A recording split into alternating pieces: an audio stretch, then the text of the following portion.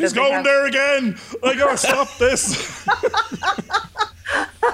Where's your mind today, Garvin? For goodness sake, what's going on? Don't be telling me it's not me. Danielle has a foul mouth now. She's a lover, not a fighter. It's the mind that interprets it and receives it. In the room, 52 Jokers Wild. Raw and unfiltered. Raw and unfiltered. Oh, that's yeah, the way it goes. Raw Eddie Murphy, eat your heart out. I'm going raw. You're going unfiltered, Daniel. Just for the audience's sake, we've just been having a wonderful conversation. We have no intro at all today. I'm just going to very quickly say that this is Danielle Serpico. She's the CEO and founder of the Black Belt Mastermind Academy. And I was just talking about the fact that I am about to hopefully get accepted as an Irish citizen, but I just thought I should reject myself, and everybody else on the show has just agreed, because I don't have the Irish humour, unfortunately. We've got this British... George, you're getting your green, white and orange belt. It's great. I know. I will. I'll get those. And then and hopefully the accent will evolve. I've been here 35 years, and hopefully the accent will evolve over the next few years to make me feel really at home. The next few years, as soon as you get that, you're going to go and be Jesus and be Gora, left, right, and centre. You'll be a Michael absolutely on steroids. You'll be drinking. I've already got the violin the fiddle going. Sorry, fiddle. Already started to play the Irish music, so I'm doing all right with that one. But that's me, and I shouldn't be talking about I'm not going to start Irish dancing anytime soon, trying to kick me back in my ear. I know. And when we came on the show, as soon as Daniel came on, basically what happened was Garvin started to insult her, and I went, no, we can't do that. No, we want her to feel happy enough. And she said, doesn't really matter, George, I'll beat you all up anyway. So there's our introduction. There you go. And most of the show will never be about anything about that. It will be all these kind of wild things that start to happen as we go along.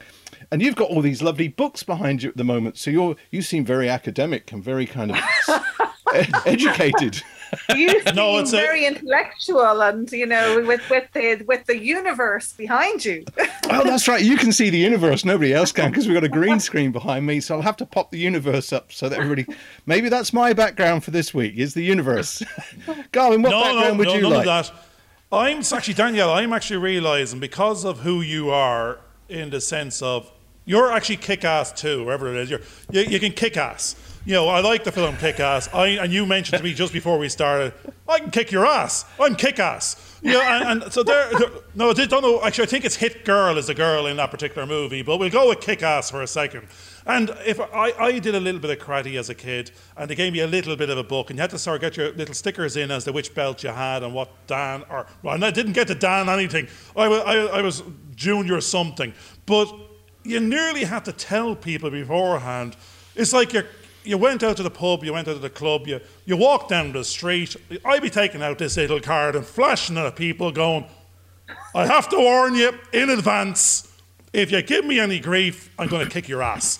And I'm assured, unless I say I'm a dangerous weapon. Right, are you a dangerous weapon? I'm most certainly a dangerous weapon. It's an unfortunate situation, because I get you that in a way you kind of have to say that to protect yourself, in the sense of, because if something happens, technically you're more at risk of getting into trouble because of the fact that you are considered a dangerous weapon if you're a black belt. However, alerting people that you're a black belt is also kind of a bit of a red flag for trouble. It's going to attract trouble, because people will, so on a practical basis, from that sense, I wouldn't be recommending it, because you'll just bring trouble to yourself, So your superhero name on the back of your red lycra knickers and whatever you have is Trouble. Trouble on the back, Kick-Ass on the front, and you're going, beware. So everybody beware. So that's what's going on. You're a woman. You're a formidable woman. Actually, we're going to say the enemy of my enemy is my friend. So you don't want you as an enemy. So we'll take you as a friend. And remember, I am half Italian, So, when you're in the family, you don't mess with the family, yeah? And that's how you get away with it. And actually, given the week in question, you're doing a Joey. You're going, hey, You know, don't mess with me. You know, so. Well, most of my that's enough. Yeah, I discovered recently that one of my cousin's daughter is also an amateur, either kickboxer or mixed martial arts champion as well over in Northampton. Yeah, and a lot of my other cousins who had to be careful, all women, would you believe, or had to be careful of them because they were all into other martial arts. He has included me in that sentence. Oh, it's absolutely desperate because you kind of went, oh, I'm going to have to stay away from you guys. You can beat me up. Power. Yeah, power. Absolutely desperate. I mean, I believe everybody really, you know, and you know, women and men, everybody really has, or definitely should, you know, consider learning some self-defense because, you know, it's a good thing to do. And even besides I'm not a fighter. I'm a lover, not a fighter. However, she's opened up a whole can of worms on that one. I'm chomping at the bit to get back in now. Yes. But I do believe that we all kind of, it helps in so many ways. You know what I mean? I mean, martial arts and all of that, and you know, having that. It's so much more than obviously from the protective physical aspect. It gives you so much more. So everybody could do with some martial arts training. Well, I know George, when I first came to Before I forget, George, you gotta call this episode, sorry, I'm a lover, not a fighter. Because I'm a lover, not a fighter. Well, actually, my next little bit of story then will actually comply with that because, and I've said actually goodness knows how many times in that sentence, which we try to cut out, after my first son was born in Norwich, which he hated me for because he wanted to be Irish like the rest of you, and has hated me ever since. No, he hasn't. I came back and I worked with a group of people in West Belfast, and a lot of the kids were kind of going, "Oh, we could do all this sort of stuff, George. You know, what can you do?" And I said to them, "Well, actually, you've just shown me exactly what you can do. You have no idea what I can do." And they went, "Ooh. Okay, right, now we better stop because we have no idea what George can do because he hasn't shown us." And that I found was a great defence. It is, absolutely. I think that's a great point. That's why you don't really want to alert people of what you have, you know, up your sleeve. Yeah. She's going there again. I gotta stop this. Where's your mind today, Garvin? For goodness sake, what's going on? Don't be telling me it's not me. Danielle has a foul mouth now. She's a lover, not a fighter. It's the mind that interprets it and receives people left, it. I can send her a little card of beware, I'm Italian. I'm Italian. We're passionate people. We'll have to start talking about spaghetti then and stuff like that. Because, you know, I'm remembering as a kid in the local disco, and I think I was 14, 15 years of age, and I started karate. I was probably about 3.5 lessons in, but I was 6'6" at 13 or 14, and so therefore long and gangly with 3 lessons on how to kick properly or not. More than likely, I thought I could kick properly. I'm probably going to mix swimming with actually karate and go, I'm doing butterfly kicks or something. I don't know. But I was doing... Sorry, was that women or swimming? Swimming. Oh, but actually, right. it was... I thought it was women mixing for a second. Swimming with the women in the disco dancing. So I was at this night. It wasn't a nightclub. It was a kiddies disco. And a bunch of the local how are you lads. Because... I hung out with the girls, the women. I was one of the girls. I always was. I couldn't talk sport. I was one of the girls. So all my friends were girls, but all the guys that got to know me to get to know the girls I knew. That was the sort of, I was the doorway into the access denied. It was what was going on. I was a kick-ass for the girls because I was tall and kept the ruffians away, unless they wanted to, sort of let them approach. But I always got picked on because I was tall and I hung out with girls. And if they got the rejection, I think if they got the rejection from the girls, they took it out on me. So I always found myself in the middle of this big, huge circle that wasn't there 4.5 seconds ago, that you were suddenly in an instamatic ring and there's a lot of people cheering you on and someone is trying to kick the holy bejesus out of you. And now, but I was 3 lessons into karate at this stage. They didn't know what to contend with. And I started doing all these fancy moves. Now, admittedly, I think the guy was about 17 feet away from me. I was doing these moves over the other side. I was doing back flips. I was doing roundhouses. I wasn't doing them in any particular order. I just was trying to remember, you do this, you do that. And if I do this, I'm sweeping 15 foot of air with about 4.5 stone of leg. If they come anywhere near me, they're going to fly across the room. But I think it's like every karate film out there. It's dangerous not to know it and think you know it, and you start doing half moves. That was me. I was doing my half karate moves, but because I was tall, I was dangerous. And it's what I hit you with by accident, not on purpose, is what you had to avoid. So I did learn it afterwards, but I just remembered, you need to know it. It was actually about, nearly in my case, getting rid of the asthma, giving yourself self-confidence. And the last thing, actually, when you learn the whole sport, you suddenly realise we're saying, if you're aware of what's going on, run. Your whole job is not to engage. It's only as a last option. Exactly. You're totally right. And it's funny because a little knowledge it can be dangerous, actually. Yes. Oh, I'm dangerous with a little knowledge. We see that little knowledge. I remember we took up Taekwondo when we were in Belfast. I forget which, it was around about 1987. And again, 3 or 4 lessons into learning it, I happened to be on a bus that was hijacked. And we were all ordered off. And you kind of went, that looks like a plastic gun. That looks silly. You know, you could use the bit of the type. And I went, no, just put that aside. You don't know enough. That's dangerous. You could end up dead because it probably is a real gun. And you need to just get off. And actually, because of the experience, I decide, do you know what? I'm not going to play around with that tool. I will use another method, which doesn't require any kind of violence or any of that. Using, if you like, psychology to get myself out of a lot of these kind of issues. And so far, it's done me quite well, because I think I'm more of a pacifist than anything else. Yeah. And it has kept me well, you know. Now, I'm remembering something quickly. I'm going to bring you back in a second, Danielle, because he's had to remind me that you're also something else. I think you might be a hypnotist. Now, I'm remembering some other TV comedy program going, look around the eyes, not into the eyes, around the eyes. So you don't even have to use your karate or your martial arts. I think that's the reason why he keeps going off on these very strange, funny things. To hand his purse over to you. That's why I think that you should have a double warning on you, I think. That's the way to do it, yeah. And I mean, I think that's there's so many, we were talking about it before and we had a bit of a chat, but there's so many correlations between being a martial artist and being a hypnotist, and influence and persuasion. There's so many similarities across the board. So, I was a black belt. I had learned and I had taught people how to defend themselves physically.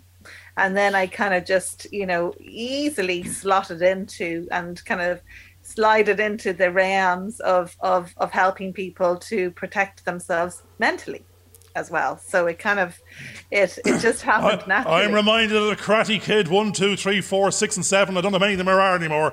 And it's Mr. Miyagi. Here we have Mrs. Miyagi. I don't know what, it's wash on, wash off. I don't know whether you have any children, but I can imagine your household, the husband, the kids are washing on and washing off all over the place. I wish. That would be good. But it's much easier to hypnotize, mesmerize, and otherwise people that aren't, the closest people to you. So you have to work a different way, very covertly. So I know indirectly what she's doing is I don't smoke. I'm going to leave here. I'll be smoking Cuban cigars by the end of the conversation. I wonder what's going on. Exactly. Well, there's an interesting thing then. Do people have to be susceptible to hypnotism, or can you hypnotize anybody? Everybody is hypnotizable. Everyone is hypnotizable because everybody is suggestible. Everyone is suggestible. So if you can learn, and if you have learned anything in your life ever, how to tie your shoelaces, how to walk, how to anything at all, then it means that you are suggestible. So if you are suggestible, then you are hypnotizable, because that's all it is. It's literally suggestion, the power of suggestion. I don't know if the name, again, because we had a 5-minute conversation about a week ago, I don't know what I know. I don't even actually know if it was you. It could have been some other woman altogether, and I'm just mixing and matching conversations. But I think Did you mention Paul McKenna anywhere along the way, or is it some other hypnotist? Because Paul McKenna is, I've done a lot of training with Paul McKenna because he was my first influence to get into all of this. When, we won't go through the whole saga, but when 12 years ago in 2009, my life kind of totally changed the direction, and I went from being a restaurateur to kind of getting into all of this stuff. And I came across a book by Paul McKenna and I read it, and it helped me a lot. And I liked it. I liked the practicality of it. It made sense to me. And then I started to do it. That was always my forte. Was I may not have been as academic as the rest of my family, but I was the doer in the family. So when I kind of read something or heard something, I would put it to action straight away and see if it worked. So I put it to action and it worked. And so I read all of Paul McKenna's books. And then I started to, because that's how my mind works, I kind of started to wonder, well, what is it he's studying? What is it he learned? So I wanted to find out who he'd been trained by. So I discovered he'd been trained by a guy called Richard Bandler, who you probably know, and I'm sure you know. I know nothing. Is the co-founder of a system called NLP, which stands for Neuro Linguistic Programming, which basically simply means how we program ourselves, how we influence ourselves with the language that we use internally, how we speak to ourselves, and the language that we use externally, how we speak to others, and the effect that has, good or bad, effective or not. And I really liked that. So I started reading Richard Bandler's books, and basically I ended up going over and studying with Richard Bandler, and Paul McKenna was at a lot of the trainings because he's one of his top students. So he was kind of assisting him. So I did a lot of training all the way up. And originally it was just for me, and then it became my business. So that's the kind of the Now, short I'm version also of it. remembering, so again, you said last week you might go back to the restaurant business. I think you went off, armed yourself to the teeth. Now you're going back to the restaurant business, and you're going to be at each table going, you don't want the white wine, you want the whiskey. You don't want the whiskey, you want the craft 40-year-old whiskey, 200 quid a bottle. Yes, you do, 2 glasses. And then on to the next table. So you do want dessert. Don't be giving me that at all. So order 2. Bring 1 home for the dog. It's so I can see why you're getting back into the business. Now, I remember Paul McKenna because I only had one interaction with him when I was a student in the College of Commerce back in 1989 or something like that. So I think he's been around. He probably was in his short pants then. I don't know how old he is. But he was definitely then. He was given the college hypnotizing Freshers Week show. Yeah. And I was with my buddy, and my buddy was a man's man, a lad about town, a lad's lad. And as I said, he was not susceptible, so we thought. And he was there going, I'm going to go along front row, and I'm going to give him a bit of grief. I'm going to be the heckler. And he was. But by God, was he entertaining on stage afterwards. Because when he got up there, this is exactly what Paul wanted, because he was the most malleable, he was the most pliable. This guy was chasing, I think, 3'4" Arnold Schwarzenegger naked leprechauns for about a week afterwards. He had flashbacks for 10 years. He hasn't recovered to this day. He says one of the best. He couldn't tell that. He says he sort of realized. He knew it was strange and it was questionable that there was a naked leprechaun in front of him that looked like Arnold Schwarzenegger, but it seemed reasonable at the time. And he had a job to do to catch him and bring him back and bring him back to the show. But it was a great show. Really enjoyed it. That's the only place I heard about Paul McKenna. I knew he's a hypnotist until you mentioned it 30 years later. But now I'm going, I hope to God by the end of this show I'm not chasing sort of 4'6" I'm actually. You never know. Yeah, well, the interesting thing there is that we're creative, and you've mentioned you've written a book, you've written a novel, and I know I've written a couple of novels, and when you're writing, when you're getting into that kind of writing process, you suddenly experience, literally in your mind, the environment that you're writing about, and the characters that you're going through as you try to develop what do they want and what's stopping them from getting it and how are they going to get through this next scene. And you were talking about a leprechaun there, and I was seeing a little leprechaun. Not really, but actually, your imagination can create. She's this little hypnotised us, leprechaun. George. She's already at it. We're already She's there. winking that eye every 5 minutes. She thinks I don't notice. Well, I've got several little, watches, little sort of. I should have brought them on, because I've got my little watch that you could actually just hit. I don't think it works that way, but I think it's an interesting kind of concept, because what you're tapping into, because I'm thinking about the psychology of how we would teach someone to learn. Now, from my perspective, I'm not using the neuro-linguistic programming, but I'm actually aware of the cognitive thing. No, she's saying, George, you're definitely not using that. Trust me. No, knows. definitely. But we've got the acronym. We've got the 3 letters. That's about as close as we're going to get to. I only learned it last week. But the thing is that one of the things I had looked at was the fact that it uses it looks at the Gestalt kind of psychology, which I tend to use a little bit, which means I'm not, because I've mentioned it, that being Gestalt is looking at the whole picture. The other thing is that we're constructivists, and as a filmmaker who constructs a story and lays it out and looking at frameworks, we're looking at how we build upon the experience that someone has before, and then starts to help look at where the blind spots are, because I'm also looking at counseling at the moment, and how you then help them, challenge them to nurture them in a slightly different direction. So it is a lot of what people are doing using different formats are to try and help to literally do that, find out where the blind spots in the story that someone's actually telling, and help them to move in a certain direction so they can get them out of that kind of same sort of situation. And I think, explain neuro-linguistic programming. How does... George, I'm not letting you go there. Yeah. No, sorry. This is not an NLP program. No. I think this is important, just in a few moments, to explain that kind of process, because go on. You were talking. That's going to be on every single show out there. I'm an NLP practitioner. It doesn't matter. It doesn't matter. This is what it is. I think it's part of the, because you've talked about the things that you were doing in the past there, sort of, Garvin. So I think it is important just to connect to that kind of sense, just very briefly, because then we'll move on to aliens in a short time, I'm sure, and we'll get that part going. Yeah. But just briefly, just to give us a kind of concept there. Yeah. You've got 10 seconds. 9, 8, 7, 6. No, 5, 4. Stop it. She'll hypnotise you and make you think that you're a little fairy in a second or two, and you'll flutter away somewhere off into the background. I am. Yes, there's no thinking involved there. That's a given. Go on, sorry. And we're talking about the 19th century concept of a fairy, nothing else, okay? Just in case the audience picks up wrong and thinks we're talking about something else. Sorry. The difference between what I do and what a lot of NLP practitioners say they do, as Garvin just said, another NLP practitioner. I'm not an NLP practitioner.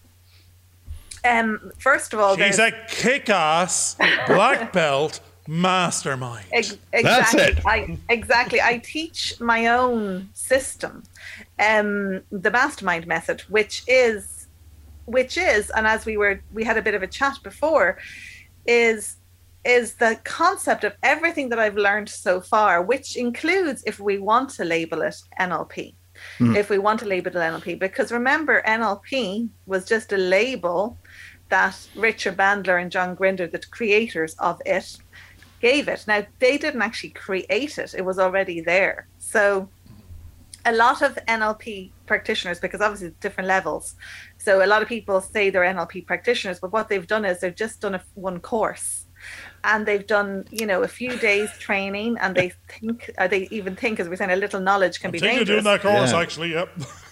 Yeah, they think, well, do my course, obviously. Yeah, as a free one, thank you very much. We'll take that coupon. I have a free one starting next week. Yeah, I have a free course starting next week. But people will do a free course, or they'll do even a 1 week long course, and they think that they're experts in a subject. Yeah. And we all know that it doesn't work that way. My favorite saying is, it's oh so right to be wrong. Because every time that you prove yourself wrong, you've, those biases, those blind spots, you've expanded your map. So the way I see NLP is very simply, it's a universal method. They are universal principles that have always been there. And it is how to influence somebody in the most beneficial way, either yourself or somebody else in the most effective way. Now, a lot of NLP practitioners, what they'll do is, and hypnotists, by the way, they'll learn scripts. They will learn techniques. And they, in my humble opinion, they haven't got a clue what they're doing, because all they're doing is, you'd say, regurgitating. They're regurgitating. Yeah. They've learned. I've got a spot. The sun is shining. Sorry about this, but the sun is starting to. And George won't give out to me. It's starting. Oh, I will. Garvin, goodness gracious, that green screen. If it doesn't work, I'm going to get up. You leave you two to it and close the window. I can't see this. Okay. It gives a few moments. What they will do is they will learn a script or a technique, and they think they understand it, but all they've been doing is they've been given the fish. They haven't been taught how to fish. So I like to do it the opposite way around. I like to teach people, show people the principles, and then they can make up their own scripts. They can use their own methods once they understand the principles, because in my opinion, again, all the modalities have the same principles. It's just we've labeled them for marketing purposes. So and I think that is NLP is hypnosis, etc., etc. Well, I know that. I've studied education. I've taught people how to learn how to do stuff, and it's not the teaching. You don't want to be teaching. If you're teaching, it's wrong. It's all about the learning. It's how people learn, and you become sort of person centered, and your focus. And I was talking to someone the other day. I was driving up to the pictures. I got to stop for a second and go. You're the educationist. I'm the educationist. Yeah. I don't know how many subjects, right? He's got a master's in this, that, the other. He keeps on telling me. That's the great thing about it. So I know he's read a lot of books, and he's actually mastered them all, and he got the sticker to say he is qualified. No. No, that's fine. I'm the opposite. I'm the one you're talking about. I went and read the introduction chapter to about 25 books. Yes. I read the summary at the end, and I actually memorized a couple of acronyms, and I chuck them all in together, and I go, right, I know enough. That's me. Enough to bamboozle, but if you go deep, I'm in trouble. I can go wide. But you then said about centered. You were saying, I don't know what the word was. Person-centered. We were talking about person-centered. Right. Where we're actually focusing on the individual. I'm self-centered. The problem is that as we go further and further into this conversation, that is definitely, so the focus is... There you go. So I'm a self-centered synopsis reader, practice preacher, and go wide and not deep. George is actually what you need to be talking to. But the interesting thing is that Garvin is learning, because what's interesting not about to shut up long enough to let you have a word, but soon enough. No. But the thing that what I'm finding is fascinating is over the last year or so, and a lot of these processes take time, and they also need people to slow down. And not to be constantly trying to race to get somewhere, because it is a case of gradually building, taking small steps, small chunks, and really trying to get to know what was going on. I got into a little bit of trouble with Garvin yesterday because I kept going sort of, you're an unconscious incompetent. Threw my hand at the screen. Didn't mean to be doing that. Every word was uncompetent, subconscious, uncompetent. So I rephrased it. Oh, there you go. I don't even think it's incompetent. So there is an incompetence there, but basically what it was I'm definitely both of them put together, but I know that much. But, No. Now, George, I'm going to swing it back because I want to go superhero here, because Danielle is my superhero. She, as I said, she's kick-ass. He's idolizing you. That's something else that we need. That other hypno guys, kick-ass hypno. So we're going, that's two superpowers you got so far. You probably have a bunch of others in your handbag. But I mean, it's the rest of us. I got tall. I've got tall cornered. That's about all I've got cornered at the moment in terms of my superpower. But you've got two superpowers. Are you going to use them on the next Kickstarter, Dragon's Den, to raise some funds for your business? That's what I want to know. For my new cafe, there's an idea there. Yeah. I have an idea for a cafe. Yeah, absolutely. So you never know. Maybe I'll go to Dragon's Den, and hypnotize them to. But that's it. We're back to you have a superpower. Have you been using it or abusing it? I abuse it in the best possible way. I abuse it for my gains, but it also simultaneously helps others. So, I mean, it's funny because like this year with lockdown, a lot of businesses have suffered. My business has boomed, and it's been great because everybody wants to get back into learning and developing, and so it's been a great boost. So my business quadrupled. Oh wow! Over. Look into my eyes, not around my eyes. Yeah. It's €400 an hour, not €100 an hour. Yeah. Well, I mean, I have a lot of my minions coming out here now into the world. So there's a lot of mini me's. It's kind of like it's spreading. They're all hypnotized. They don't realize it. They're going off there doing pyramid selling for you. No, we're doing good. We're changing lives and helping people feel better. So I suppose that's the superpower, isn't it? That's helping people in the process.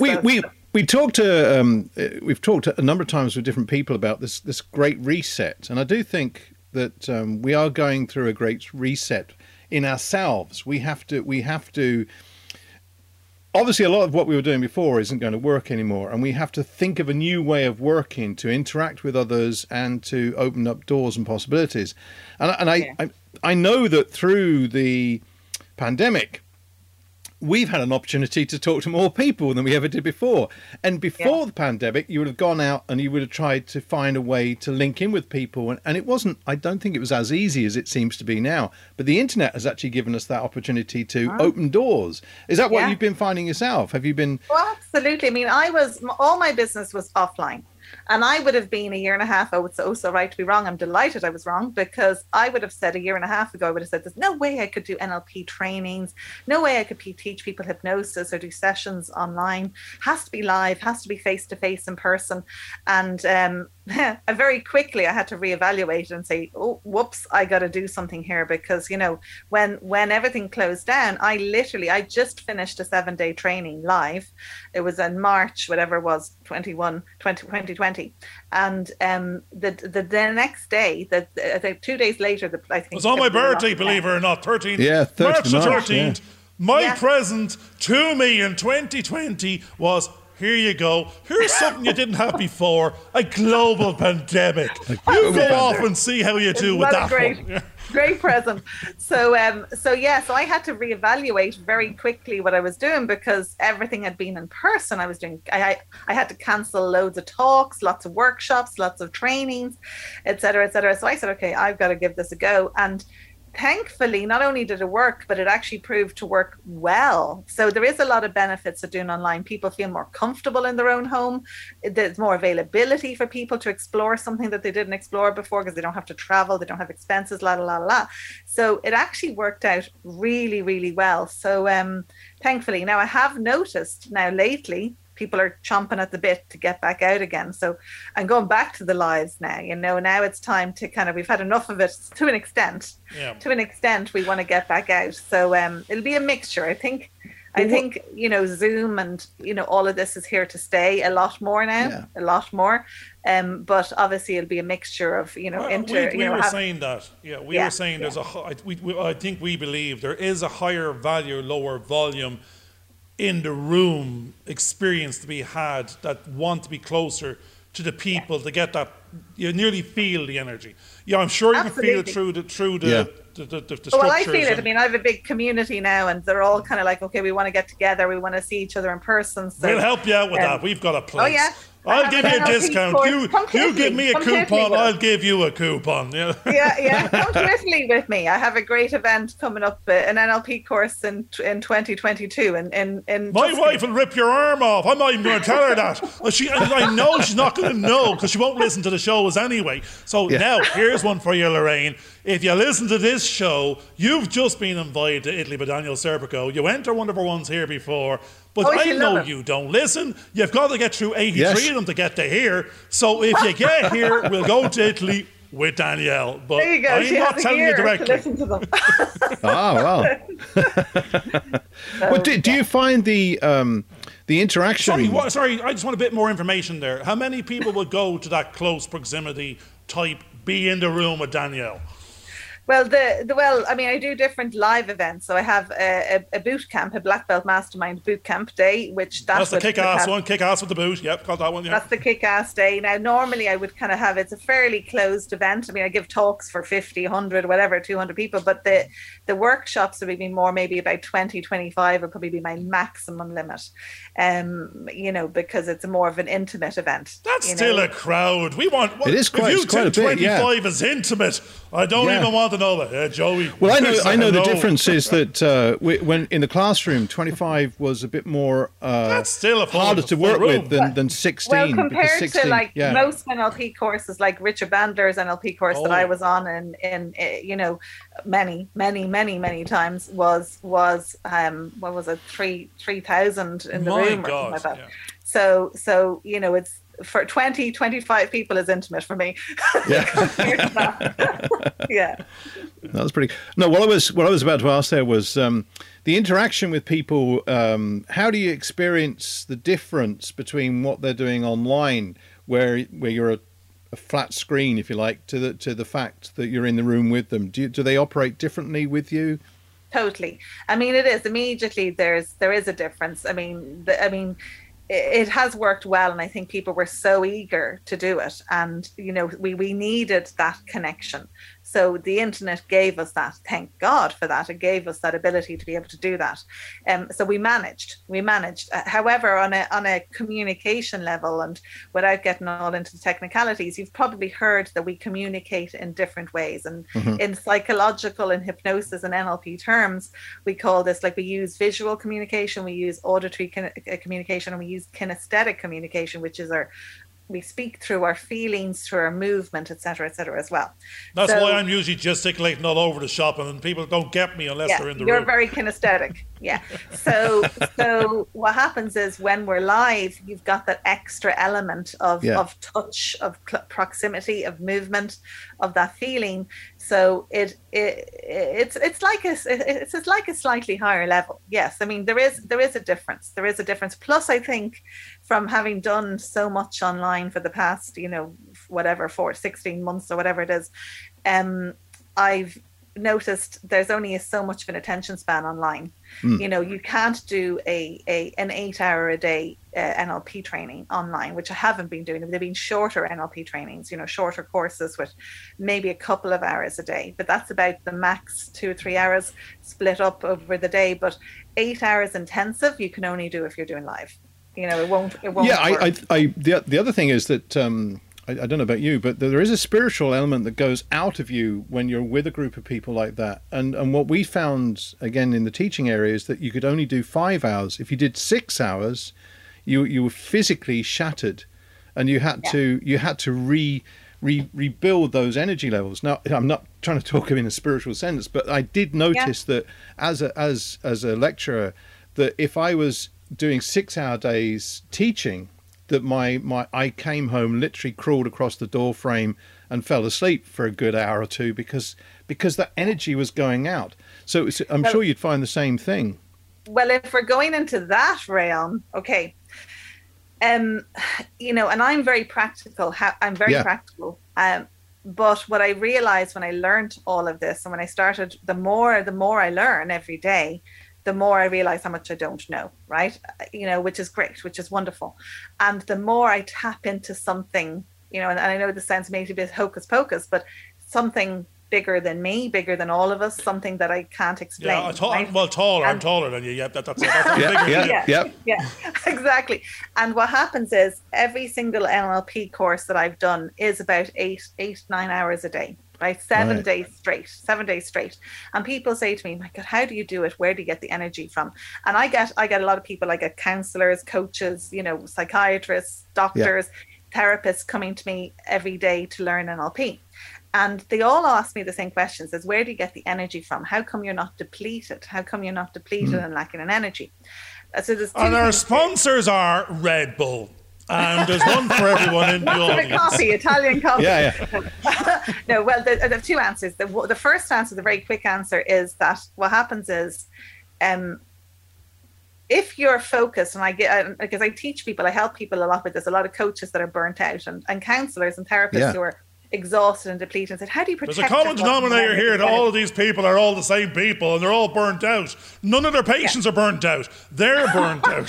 Yeah, well, it happens because what they're doing is they're letting in the energy, the negative energy.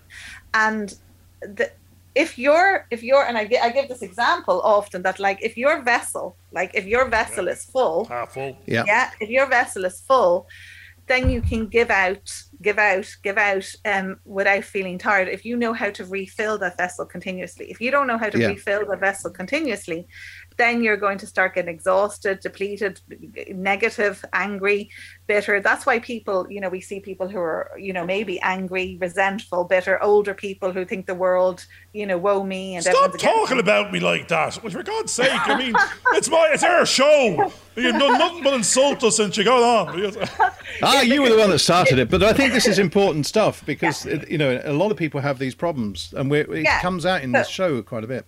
Exactly. So we've got to know how to refill our own cup. That's really, really important. And one of the very simply, because this works with public speaking, we get people who are afraid of public speaking. Very simply, if you're doing one thing, you can't be doing another thing at the same time. So if you're focused as a coach, as a therapist, as a trainer, as a teacher, as a friend, as whatever it is, as a salesperson, anything on that other person, then if you're focused on them, then you can't be in yourself at the same moment. Yeah. So when you're not in yourself and you're focused on them, your attention is going outwards, you're not going to get depleted. It's only when you start going in internally and you're not with the person, you're not present and focused on that person, that you're going to start getting depleted. So that's the number one rule. It's the same with public speaking. If you're focused on your audience, not going back into yourself, what are they thinking about me? What are they thinking about me? What are they thinking about me? If I'm going back into myself and thinking, what are they thinking about me? Then I can start getting afraid. You know what I mean? Yeah, but if you're focused on the other people, how am I going to help them? How am I going to help them? How am I going to help them? Then it's impossible for you to feel fear at the same time. So that's one key element for public speaking, for people with fear, for people who want to be less depleted if they're working with people, et cetera, et cetera. But it also goes into what you're saying about spirituality. How do I do 7 days straight? Now, one of the rules with hypnosis, one of the basic principles of hypnosis, NLP, which is the same thing, neuro-linguistic programming, is the exact same thing as hypnosis, just another label, right? Is that we want to, as effective communicators, and when I say effective communicators, I mean you and I, both of us, the three of us. You and George, talking about you now. See, Garvin is the example of the ineffective communicator. George is the example of the effective communicator. So we have now people understand what the difference is. Absolutely. So to be an effective communicator, and what I mean by effective is we've heard the quotes like, the single biggest problem with communication is the illusion that it's taking place, right? Most of us think we're communicating, but we're not. We're kind of going, no, and we're not actually connecting, right? So there's no effectiveness, right? So to be effective, one of the key rules, the key rule is to bypass the conscious mind. To bypass the conscious mind. So you get into the subconscious, because the conscious mind is just that critical, analytical mind that thinks and knows it all and really doesn't know anything. Okay? We want to get into the subconscious. Why does she keep on looking at me when she's saying this and then looks at you when she's saying the good things? Yeah. No, actually, hang on a second. Garvin, that's your inner self sort of criticize. You need to put that to sleep at this point. No, I'm watching her. I'm watching her. Danielle. She's looking at you when all the positive stuff comes out, and she's looking at me when she's saying, you think you're communicating to you now. And you think communication's happening. Maybe that's the beauty of the fact I don't have your image available to me to look at. I only have Danielle, so it's just I'm having I'm watching her, George. You're getting all the kudos. I'm getting all the kick-ass. So I don't know what's going on here. Okay, let's get back to it. So what happens is when so when I do an NLP course, and where you're saying you get tired, what I would say is that's actually probably the most effective time, because when you get tired, and that's why an NLP training is designed that way, 7 days long, 8 hours a day minimum, so that the person is actually, the intellectual conscious mind is getting tired. So what happens is normally day 1, day 2, the person is kind of feeling sometimes even a bit frustrated. Day one, they're all fresh and as a daisy, and they're all feeling good, and they think they're taking this all in a certain manner. Day two, day three, they're starting to kind of get a bit tired, and I'll get people coming up to me on day three saying, I don't know if I'm getting this, Danielle. I don't know if I'm getting this. I don't know, because one of the things that we learn, and we learn in an NLP course, is not to write things down. So that's Oh, geez, I'm halfway there then. I don't even have a pen. Yeah.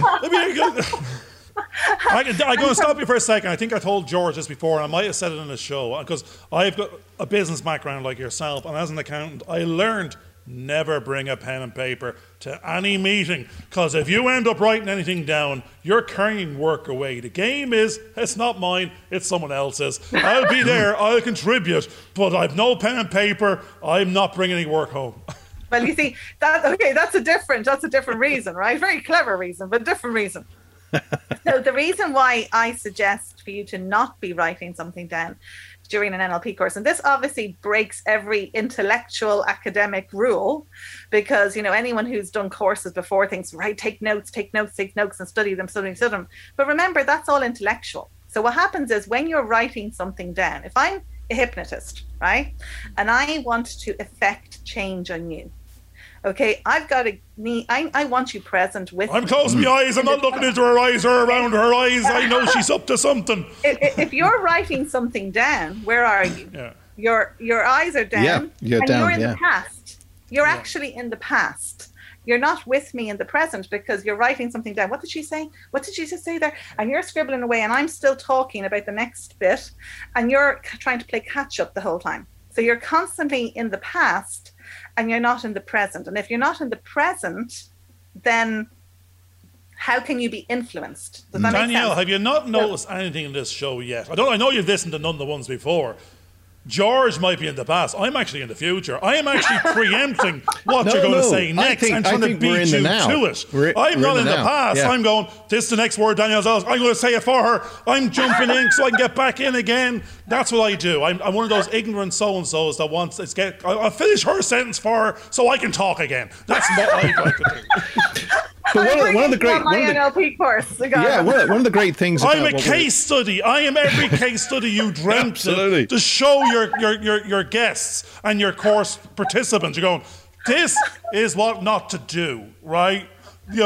On steroids, and this is not put on, by the way. No, there's no actors were injured in the making of this course. Except for George. I'm going to finish my last. Do finish that. Yeah. Story. The final bit is so when you're tired, what happens is after a few days the person's getting tired, then what happens is eventually, maybe day about 3 or 4, they go, you know what, feck this, am I allowed to, sorry, they say, you know what, that's it, I give up. I'm stopping trying so hard to think, to remember, and trying, because trying implies failure to the subconscious mind, right? Okay, so we're trying so hard to learn, to understand, to remember, and we give up. Eventually we give up and we say, you know what, I'm just gonna enjoy myself. And that's what I say when people come to me and say, I don't know if I'm taking all this in. I say, doesn't matter, just relax, just have fun, just enjoy it. And eventually they switch off. That's when the learning starts, because we know, and any good teacher will know this, that for somebody to learn, there's key things that the subconscious mind loves, and we love fun. Yep. We love what's easy. No. We love what's easy. We love stories. Okay, we love excitement. They're the things we love. So we don't, when we're watching a film, we don't sit down and write everything down to remember the film. We remember it because we enjoyed it. We were open, we were relaxed. We get our popcorn out. We're not taking our notebook out to remember everything that we learned in the film. I have to try to remember it so hard. We say, you know what, I'm going to switch off for an hour and a half now. I want downtime. I want a no-brainer. I don't want to think. I just want to watch a film and be entertained. And how can we remember everything? I'm going to come back for a second. Happens. George might even say it in one of our shows not too long ago. I don't even know when, because I can't even remember. There's so many of them now. But we don't want to know we learned. We don't want to notice we learned. We wanted to be as you said, I have it down. I'm going, I am so comfortable walking in that door. I'm not even paying bloody attention to you. I'm over in the corner ordering a second cappuccino and a double chocolate muffin. You might be trying to talk to the rest of the room, and I'm enjoying myself. This is my universe. So I'm learning. She told me, go over there and enjoy yourself, do what you want, excuse me, and you'll learn. And I says, right, this is for me. If that's your setup, I'm going, turn up, sit around, have the muffins and the cappuccinos, and you won't even know you learned. And you'll come out the other side and you'll be the better for it. That's the sort of stuff I like. Yeah. Well, the interesting thing about film, because we talked about a movie just there, is unlike a photograph, which is similar to what you just now said about being in the past, every photograph is a moment captured sometime in the past. Every movie, regardless, like we will watch this show in the future. But when we're watching the show... We will. No, hang on a second. We have to watch it 10 times each because we have to get those subscription numbers up. You won't even watch it. But the point is, Garvin, the point is that at the point that you're watching this very moment, this interaction, you will be in the now.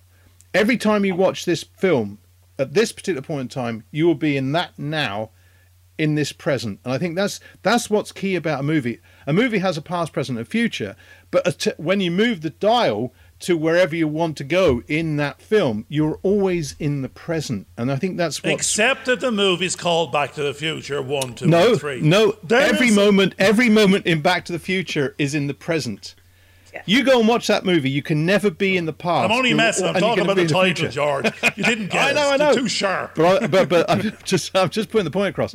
Because it's the same thing as what you're talking about. And I know that in the past when we've had... I learned computer programming, which is interesting because it's similar to what you're talking about in programming people. But I know that there would be these moments where you're struggling to find something. It's only at the moment you give up and let go that you suddenly the answer pops into your head, and that's the same kind of process, which I think is quite interesting. Yeah. And on a spiritual note, that's exactly why, because whether you believe it's a spiritual thing or an energy thing or scientific thing, we know we're energy, right? Because we know from quantum physics we're made up of energy. So I really believe, and this is where it gets the woo-woo bit.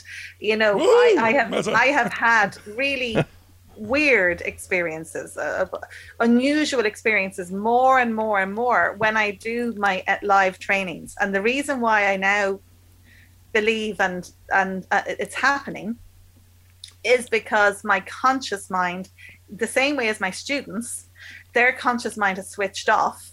My conscious mind is switched off because I've been doing 8-9 hours a day of teaching, right? Mm-hmm. And my conscious mind also has switched off because I'm tired, right? Consciously.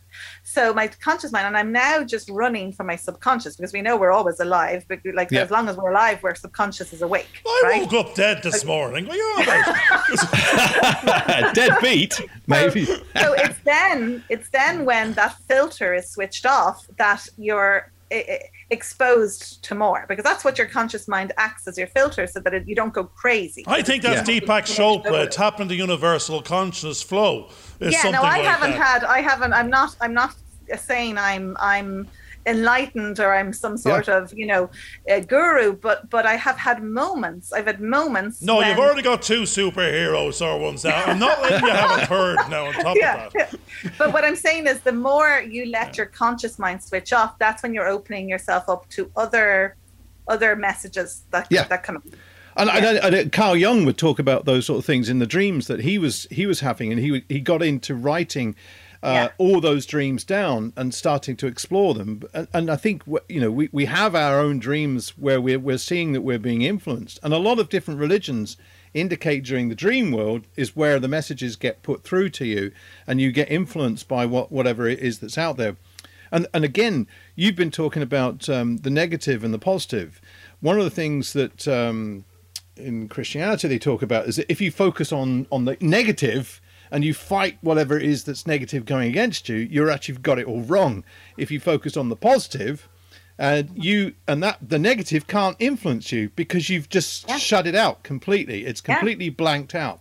And those ideas, I think, are quite valid in what we're trying to talk about in this book. That's why George just switched me off. So he's got rid of the negative. He's actually turned it off altogether. He's muted me, and then he's got. You're muted. Well, again, it's one of the key principles of psychology, of all of these principles of human nature, because our subconscious mind knows better. It's our conscious critical mind that thinks it knows it all, but our subconscious mind knows better. And exactly what you're saying is the subconscious mind, for example, doesn't know the difference between what's real or imagined. It also doesn't know, doesn't understand, doesn't process a negative. So when we say something like, don't forget to watch our next podcast, that's the worst thing that you can say. Yeah. Because when we say don't forget, like a hypnotist is not going to say that, because what you're actually saying is to forget. Like, I'm not going to sit in front of a client and say don't forget to eat your healthy foods or to whatever I'm hypnotizing them for, because that's going to make them forget. Right? So instead you say remember. You're telling us that 83 shows in, George has been ending every show with don't forget. We are our own worst enemies. Well, everybody forgets. It's one of the things I see in advertising all the time. People put in advertising, they don't forget to check this out, don't forget to la la la. You tell your wife, don't forget to pick up the milk or whatever. And all we're doing is, that's what I mean by this is what I mean by effective communication or not. If we're saying don't forget, then we're actually telling the person to forget.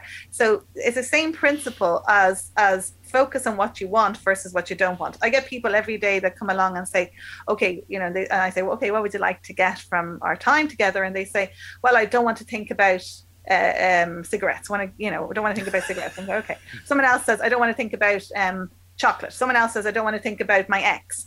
And all of them, you have to kind of pull them out of it and kind of say, well, what do you want to think about? And they go, well, I don't want to be thinking about that anymore. So what do you want to think about it? And what happens is we have a part of our brain, our monitor, that looks out for danger. So when we say, I don't want to think about cigarettes, I don't want to think about my ex anymore, I don't want to think about chocolate anymore, what happens is that monitor goes into alert and is looking out for that thing because it thinks it's a threat. Yeah. Don't forget about the white elephant in the room. Exactly. Yeah. Or the saber-toothed tiger or whatever it is. So it's looking out for the danger. So what happens is you go into Tesco's with your shopping trolley, you're going down, you're saying, I'm not going to think about chocolate. I'm not going to think about chocolate. I'm not going to think about chocolate. Where do you end up? You end up in the niceties aisle buying the chocolate because your monitor is going, where is it? Where is it? Where is it? Where is it? I've got to find the chocolate. I've got to find chocolate so I know what to stay away from. So I just want to thank our sponsors, Cadbury's and Tesco's again, for Danielle's. Absolutely. Yeah. So it's a key principle in life and everything. We hear the sayings, you get more what you focus on, but people don't actually put it to use. We don't know what we want. We've said this a lot of times. We know what we don't want more than we know what we want. Yeah, but we're just going down the wrong pathway. And I spent many years focusing on what I didn't want.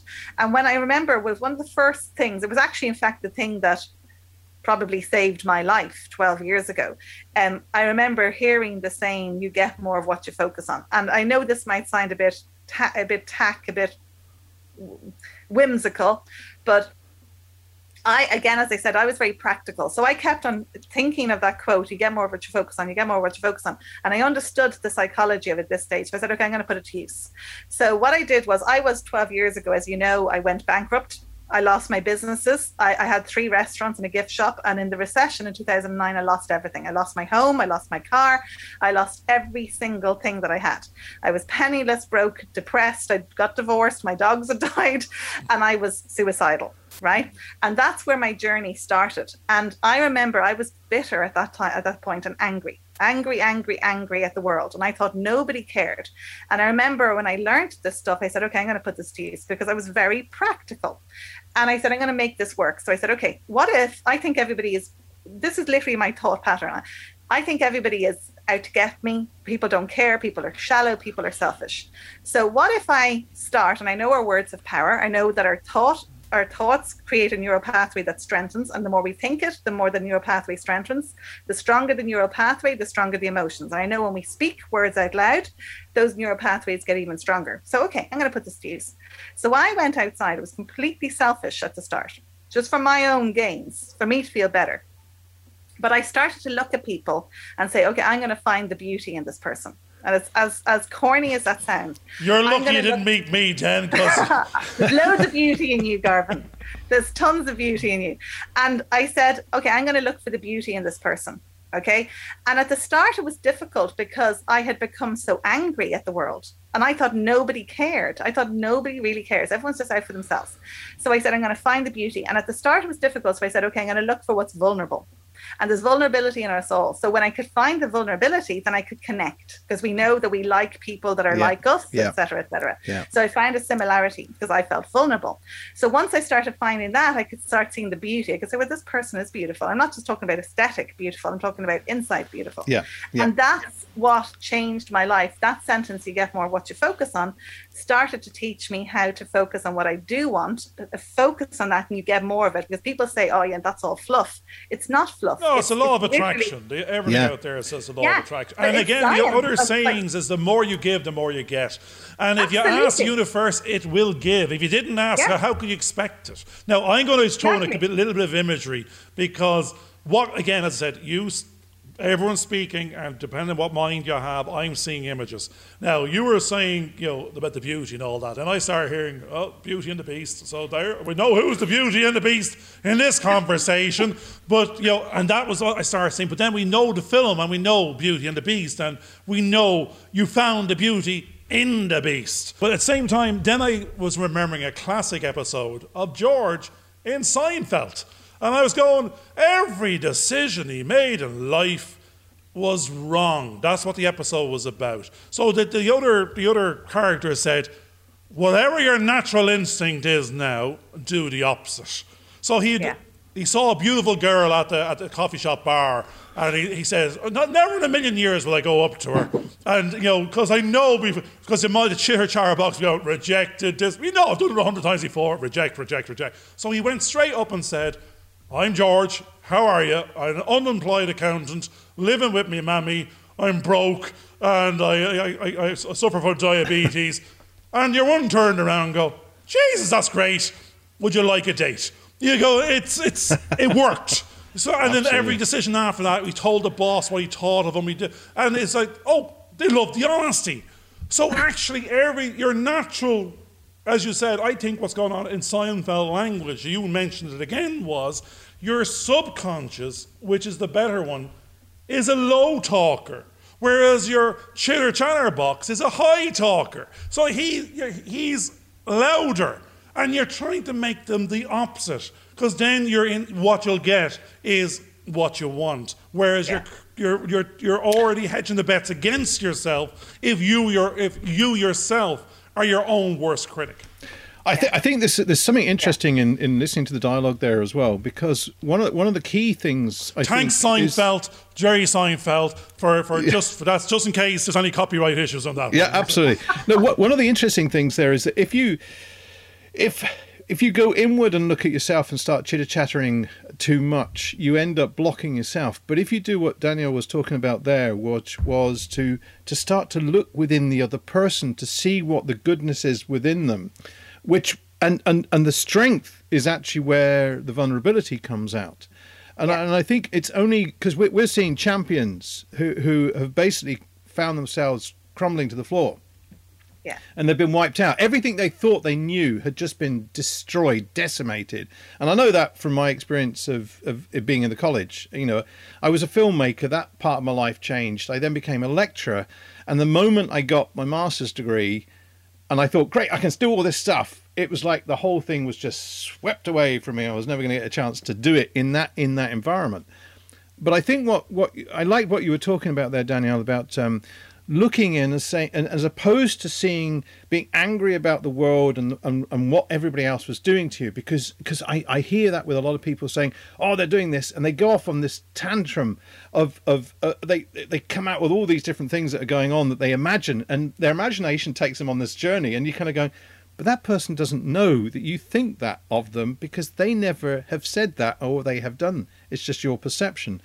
But once they can close that down and then start to look at the other person and start to, as you say, be with them, be there in the moment, be there and open up to them, because I think that's something I noticed in a counselling session that I was once before. I opened up and they didn't close me back, and I went to a lecture of 150 people and the whole thing crashed because I felt completely open and I couldn't take the stresses of what was going on from the people there. So that one-to-one type thing where you open up, you can start to see the goodness of people around you and start to accept them for who they are and not to judge. I think that judgment is the key thing. Don't judge, because you'll be judged. Unless you're Judge I think Judy, that's very important. Then you can judge. But if you're not Judge Judy, don't judge. I think that's important. Yeah.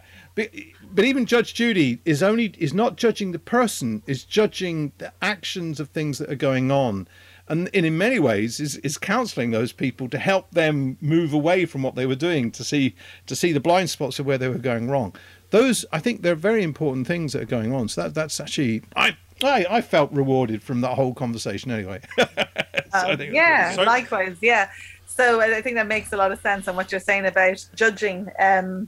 Yeah, exactly. You know, one of the things we know as coaches, as counselors, as therapists, whatever, as human beings, is that our biggest fear is being judged and not being good enough, you know. So, you know, it's Judge Dredd. I'm reminded of Judge Dredd as well. The judge, actually, we're judge and jury. That's the weird thing. We're our own judge and jury, but we're not qualified. And we haven't got all the facts. Yeah, and what's important is to focus on the action, the behavior versus the person, you know, to focus on what somebody has done, if it's not a good thing, you know. The evidence, that's it. You're sorry. Yeah, but it doesn't mean that you are a bad person. So you don't have to judge the person. So, like, for example, we've all done things that are wrong. We've all made mistakes, but that doesn't mean we're bad people. So it's very important to differentiate that if you're talking to your partner, and instead of saying, you know, oh, you're stupid or you're mean or you're horrible or you're this or you're the other, say, okay, what you did wasn't that nice. There's a big separation between those two, you know, and that's important to keep in mind. And even with ourselves, to say that instead of saying, oh, I'm so stupid or I'm hopeless or I'm useless because you did something. I mean, yesterday I was coaching somebody and this person said to me that, oh, I'm no good when I'm no good. And I'm just what she said, basically I'm no good, something like that. And I said, why? And she said because she was saying that she didn't have time for work because her kids were sick. So I said, so because your kids are sick and you're taking your time to concentrate and focus on your kids, you are hopeless. You are, you know, she was making these big grandiose statements. So it's important to put it in proportion that what, you know, I am, we know, are the two most powerful words that we say. Yes. What comes after it, right? So instead of saying I am no good, I am hopeless, I am a waste of space, all these kind of things we say, we might put it in perspective and say, well, okay, at the moment I haven't done this great because la la la la, but it's a behavior, it's not who we are. So there's a big differentiation. And I think a lot of people who are coming up to retirement or are finding that their jobs suddenly disappear define themselves based on the job. And you kind of go, no, that's not who you are. You're somebody much richer than just that one little label, which is why I'm not an editor and why Garvin is not an accountant. We're not any of those things. That's just a small little aspect of our lives. No, I'm having the opposite problem, George. I've been going, I am great, I am beautiful, I am gorgeous, I'm gorgeous, Garvin, and everyone loves me. I don't interact with them to find out the answer, to find out the opposite. As I have that aura about myself. I'm great. But I mean, the problem is the unrealistic expectations, as no one knows, no one is affirming the fact, no one is in agreement, no one cares, but I have no problem because it's my universe and all that matters is me, because if I'm not here, the rest is irrelevant. Well, that's good. I mean, that's fine if we're saying I'm not that bad. I'm only making that up. Maybe. I remember as a 7-year-old, we used to have these conversations with the kids in the rest of the playground, and we were philosophizing more than anything else. And we're going to go, do you think that when that person goes around the corner, they actually just switch off and life goes? And that sounds like Garvin's world. He's still a 7-year-old. Oh my goodness. I think And he stopped. He stopped. I They call stopped that the Peter Pan syndrome. I'm the boy that never grew up. Now, maybe Danielle's Tinkerbell. I'm not too sure. That could be another one of our superpowers. We need to be the Peter Pan and Tinkerbell, to have that adventurism, to have that wistfulness, to have that freedom to, not care and be playful. Because if that's gone, then everything else was work. And that's the thing. The work was only ever to get to the other, I think. I think that's right. Yeah. Unfortunately, we've actually reached the end of the show. It's actually been a really in-depth conversation that we've had, and I've kind of liked it. We've gone into a little bit about hypnosis and how NLP is actually connected to it. But I think what we've got into is this real sense of how, when we get down to it, all human beings have a sort of the chitter-chatter box inside that tends to be very negative towards them and tends to put them off things. And whenever we say don't do something, we tend to do it all the time. But when we can switch that off, and I love the fact that Danielle was talking about her courses tend to be 8 hours long, 8 days long, or whatever, or 7 days long. And by the end of it, you get exhausted, so that your trying switches off. And you are so exhausted, and that's the moment when you start to pick things up, and the eureka moments actually start to happen. And because you're no longer fighting it, you start to absorb what's going on. And I think that's really, really good. And one of the lovely things I liked was the sense that if you can get to the point where you stop looking at the world and being cynical and start to see the best of everything, including Garvin, the best of his little world that he's in. The beast and the beauty. The beast that's in it. But that beast, that ugly little monster that's there, like the little leprechaun that we saw earlier on, is actually a person in need and has all these vulnerabilities. And usually when you show your vulnerabilities, other people want to come and help. There's an interesting thing. Other people want to come and help you make you feel better. So there's the way we connect. Help me, help you. That's it. That's the key thing. Well, normally I'd say, thank you very much, Daniel, for being with us. And I'd go on to Garvin. But today I'm going to go and say, Daniel, would you like a last little word before I pass on to Garvin? Okay, last little word. I would say, well, that was a pleasure. That was lovely and very in-depth. And I think Garvin, in amongst all his messing and joking, has some very deep messages in there also, and if we were to take it that Garvin is like a 7-year-old, he's taken everything in we've said here like a sponge. People always say to me, oh, kids don't listen. How do we tell them? They're never paying attention. Talk to them anyway, because just like Garvin, even when you think they're not listening, they are taking everything in like a sponge. Okay, distraction is wonderful. It's a great deflection of the conscious mind. So we want to distract and deflect, so the key messages go in subconsciously. So think about how you can distract and deflect like Garvin today, and get your key messages, your subliminal messages into somebody there for their watch out for the pricing on NLP courses and the Black Belt Mastermind from Danielle Serpico, because her little trick there now is it's 8 days a week. I believe is a song out there. 8 days a week I can charge you for. That's what you have to watch out for. It's the little trick of hypnotism, but I like it. And Garvin, we have to, actually, the reality of the whole thing is that we need to be more like you, because you're the great master teacher that we should be following at the end of the day. No, and I have to be more like you lot, which is very depressing. So, I mean... No, I think we've come to the agreement that we need to be more like you. We need to be more childish. We need to let the inner child out and blossom in the world. No, you need to be more like chase me. After those. Handsome, beautiful, bold. Sorry, what's that word? Audacity. Have the boldness to go out there and do what you need to do. Whatever the bears are doing in the woods. You can leave that out. But apart from that... Look, thanks everybody for listening to the show. And we'll say bye. Bye-bye. Bye-bye. All the best. Thanks a lot. Hope you enjoyed this video. Please subscribe and click on the bell for notifications.